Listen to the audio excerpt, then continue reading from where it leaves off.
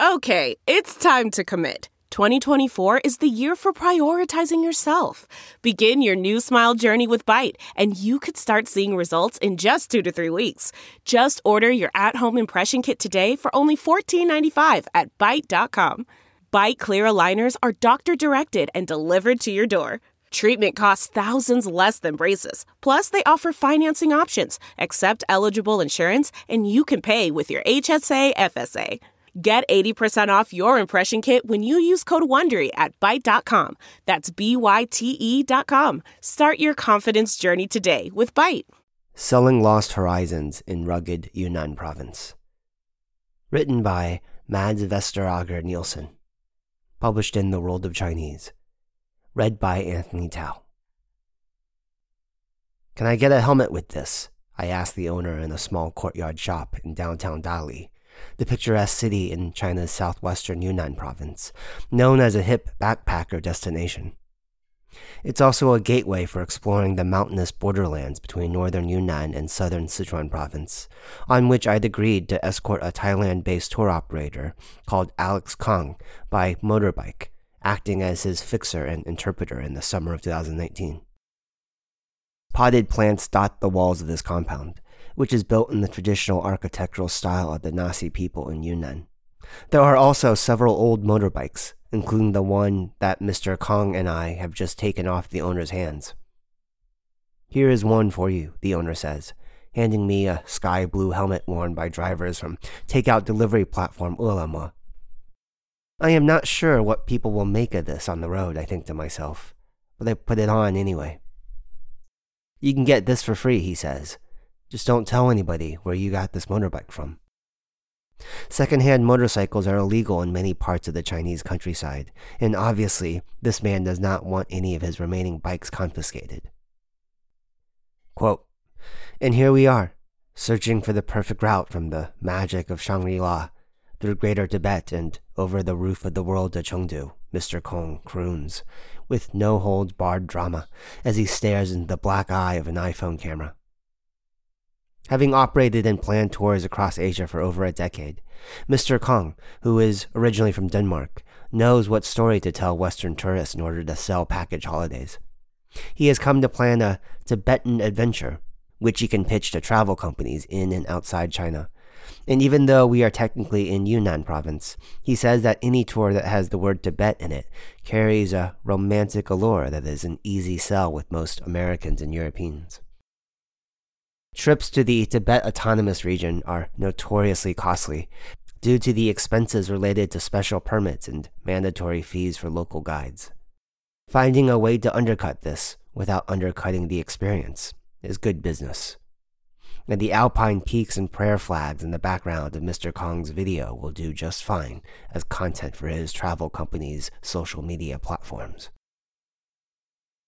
Suppliers of the authentic. We drive through the gates of the ancient walled portion of Dali City, the capital of the Dali Kingdom of the Bai people until the 13th century. Soon, we find a local guest house in the city center.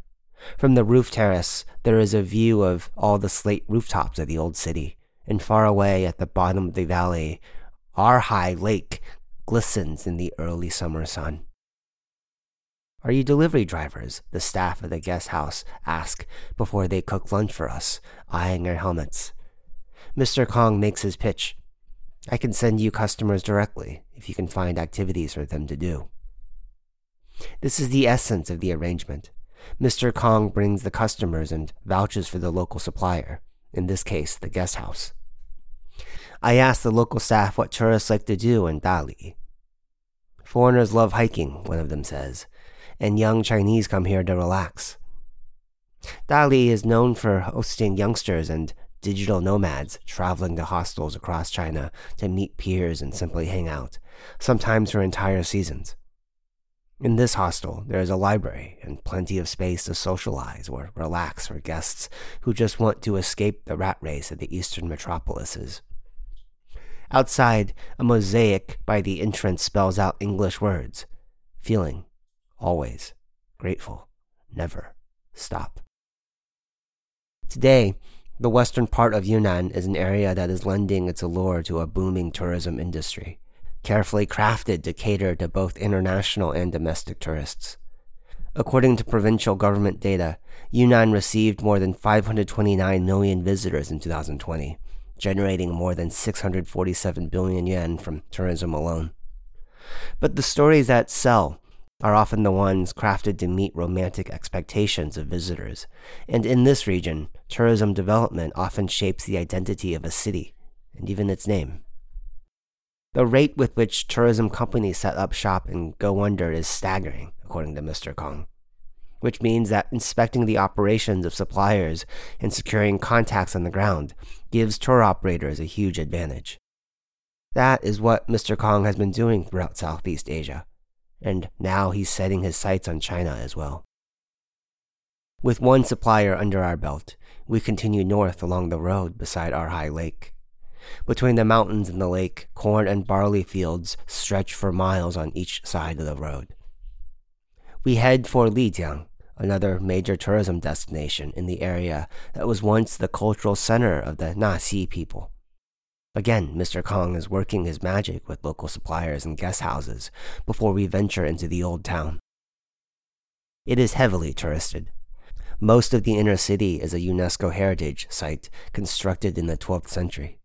It reflects the culture of the Nasi, one of the many ethnic groups living in the foothills of the Himalayas. Nasi architecture can be described as a crossover between Han and Tibetan, with arched roofs supported by heavy wood beams and covered by burned black tiles. These traditional homes, however, have been taken over by shops that sell food and souvenirs to the Han Chinese tourists arriving en masse from various parts of the country. Which part of Yunnan are these from? I ask a shopkeeper, picking up brightly colored scarves from a rack. They are from northeast China, she answers dryly. On the way toward Tiger Leaping Gorge, a dramatic river rally popular with hikers, we chance upon a tent set up by horse-riding Nasi nomads who make a living from herding as well as guiding tourists. The road north takes us past 3 couples in wedding attire, having pictures taken with the snow-capped backdrop of the Jade Dragon Snow Mountain, which rises nearly 5,600 meters above sea level. Such arrangements seem popular this time of year, in the early summer, and can be booked in downtown Lijiang at fixed fees, complete with a driver, a photographer, and an assistant crouching with a collapsible light reflector. As we ascend the mountains, we stop for refreshments. An old man gazes up at one of the peaks. No one has ever reached the top, he says. It is sacred, untouched. I have no way of verifying his claim, but I scribble down his dramatic utterance before we continue deeper into the valley. We are aiming to reach the city of Shangri-La that night, so we press on. I can see the mighty Tiger Leaping Gorge to my left, and White Wheat Village to my right. At dusk, we drive down the valley to the Jingsha River in search of a bridge, but we find none. The road leads directly into the heavy currents of the river. You gotta take the ferry tomorrow morning, a guest house owner tells us. His place is an old wooden property with multiple floors, and Mr. Kong has already handed over his business card to the owner as soon as we're off the motorbike. This is really authentic, Mr. Kong exclaims. He tells me that the feeling of authenticity, of being off the beaten path, however exoticized, is a must-have in order to effectively market to the modern consumer. It is selling the feeling of unique experiences in bulk, and at the end of Tiger Leaping Gorge, he has found another supplier to help him do just that. The next morning, we drive straight to the river. It will cost you 15 yen to cross, the ferryman says. Just wait a bit. Let the sheep van get on first. A small truck packed with animals on the back reverses down a gravel slope before it drives onto the ferry. People drown here every year, the ferryman says, as he commandeers the vessel across the strong river current. His mobile phone number is written above the steering booth in case he is away on business when prospective customers come across the boat. Beyond the river, the road winds through pine forests and climbs further up. Soon we are 2,000 meters, then 2,500 meters above sea level, zipping through small roadside villages with wooden houses framed by mountains. Before long, the Nasi villages give way to Tibetan settlements, with square brick houses and fields of Tibetan barley and the occasional wooden rack for drying the crops of the harvest. As the sun lowers, we race past stupas that protrude into the sky at intersections, leading toward Shangri-La. With the last beams of the sun on the horizon, we scale the final hill before we set our eyes on the entire city below. Seeking Shangri-La. Quote, "It was perfectly true. He just rather liked being at Shangri-La. Its atmosphere soothed while its mystery stimulated, and the total sensation was agreeable." End quote. These are the iconic lines that created the myth of Shangri-La in James Hilton's 1933 novel Lost Horizon. The city, known today by the same name in the northwesternmost part of Yunnan, was formerly called Zhongdian in Chinese, since the Ming Dynasty, 1368 to 1644, which translates to the unromantic Middle Field. It was renamed in 2001 after the fictional utopia in Hilton's novel, in a naked effort to promote tourism in the area.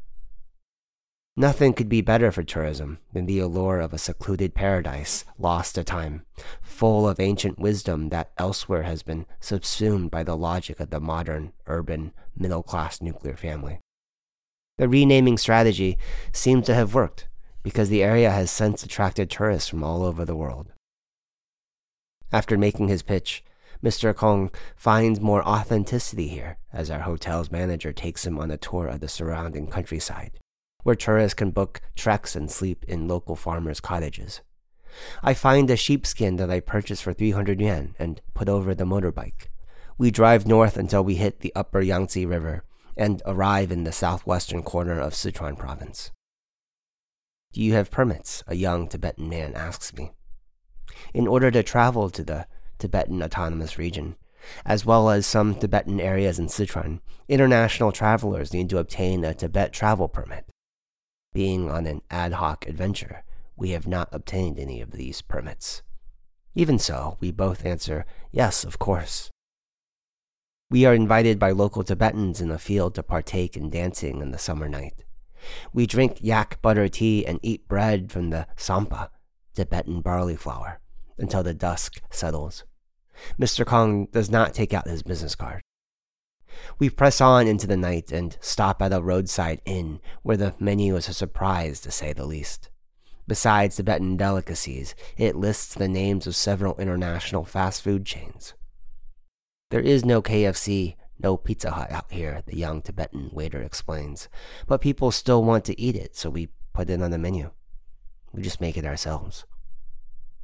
We order yak steaks and Tibetan fried chicken, and before long we are invited to the next table where 4 Tibetan construction workers are dining. That night, we venture too far into the mountains, and as the fatigue sets in, there are no hotels to turn to. We simply sleep under the stars on top of a mountain at an altitude of about 4,000 meters. I am shivering in the mountain cold, and we huddle together back to back on my recently purchased sheepskin amid the prayer flags that often mark the top of a mountain pass in Tibetan areas. The next day, small mountain roads crisscrossed by yak herders and Tibetan villages lead us to Litang, a town at the crossroads of major routes that lead west toward Lhasa and east toward Chengdu. At 3,954 meters above sea level, Litang is one of the highest towns in the world. It has several temples with golden roofs and is surrounded by open grasslands and gleaming white mountains. After securing local contacts, Mr. Kong leaves for Chengdu. He has a meeting with a supplier there the following day, so we drive to the nearest gas station and ask passing motorists where they are going. Soon, we find a car that can take him to the provincial capital. I drive back to Litang to pick up my luggage. Just as I drive down the ramp, a cogwheel falls out of the second-hand motorbike and rolls down onto the road. I reverse the bike slowly and crash into a taxi that has materialized in the open space behind me. Inside the cab, the driver looks at me with a stupefied gaze. Behind him, a Tibetan family sits in silence, waiting to see what will happen. I get off the motorbike to inspect the damage to the car. It's an old sedan painted yellow and brown, and the rear metaling on the motorbike, where my backpack is fixed onto, has gone clean through the outer hull of the car and left a hole the size of a coin. I have no idea how this situation will unfold. Over the past 10 years, I have driven tens of thousands of kilometers through China, and until now, I've luckily been spared any accidents. The taxi driver opens the door and exits the car to inspect the damage, finding the small hole peeking back at him. "Oh heavens," he says. "What am I going to tell the company?" Through Chinese friends and chroniclers of Chinese traffic have all given me the impression that money for denting is standard operating procedure on the roads. This will be my first time attempting it, and I have no idea how the driver is going to react. Hopefully, he will not call the police, who may just take the motorbike off the streets. "If I give you 100 yen, will it cover the repairs?" I ask the taxi driver. After considering this for a moment, he nods. "Maybe the company won't even notice it," he says, as he accepts the red bill, laughing. Apparently, this still works on some roads in China. The taxi driver and the Tibetan family even helped me contact a local mechanic, who arrived soon after. We don't have anything to drag the motorbike with, except a golden Tibetan prayer flag that I purchased earlier. "That will do," the young mechanic says, and soon he is hauling my motorbike by the sacred garment through the streets of Litang toward his garage. After repairing the motorbike, I race through the last stretch of my journey toward Chengdu. There are pilgrims and live streamers on the roads. Some are streaming their endeavors on Douyin, the Chinese version of TikTok, or posting content on social media platforms WeChat and Weibo. I meet a traveler who is pushing a cart with all his belongings over the mountains, and another bicycling from Chengdu to the Tibet Autonomous Region.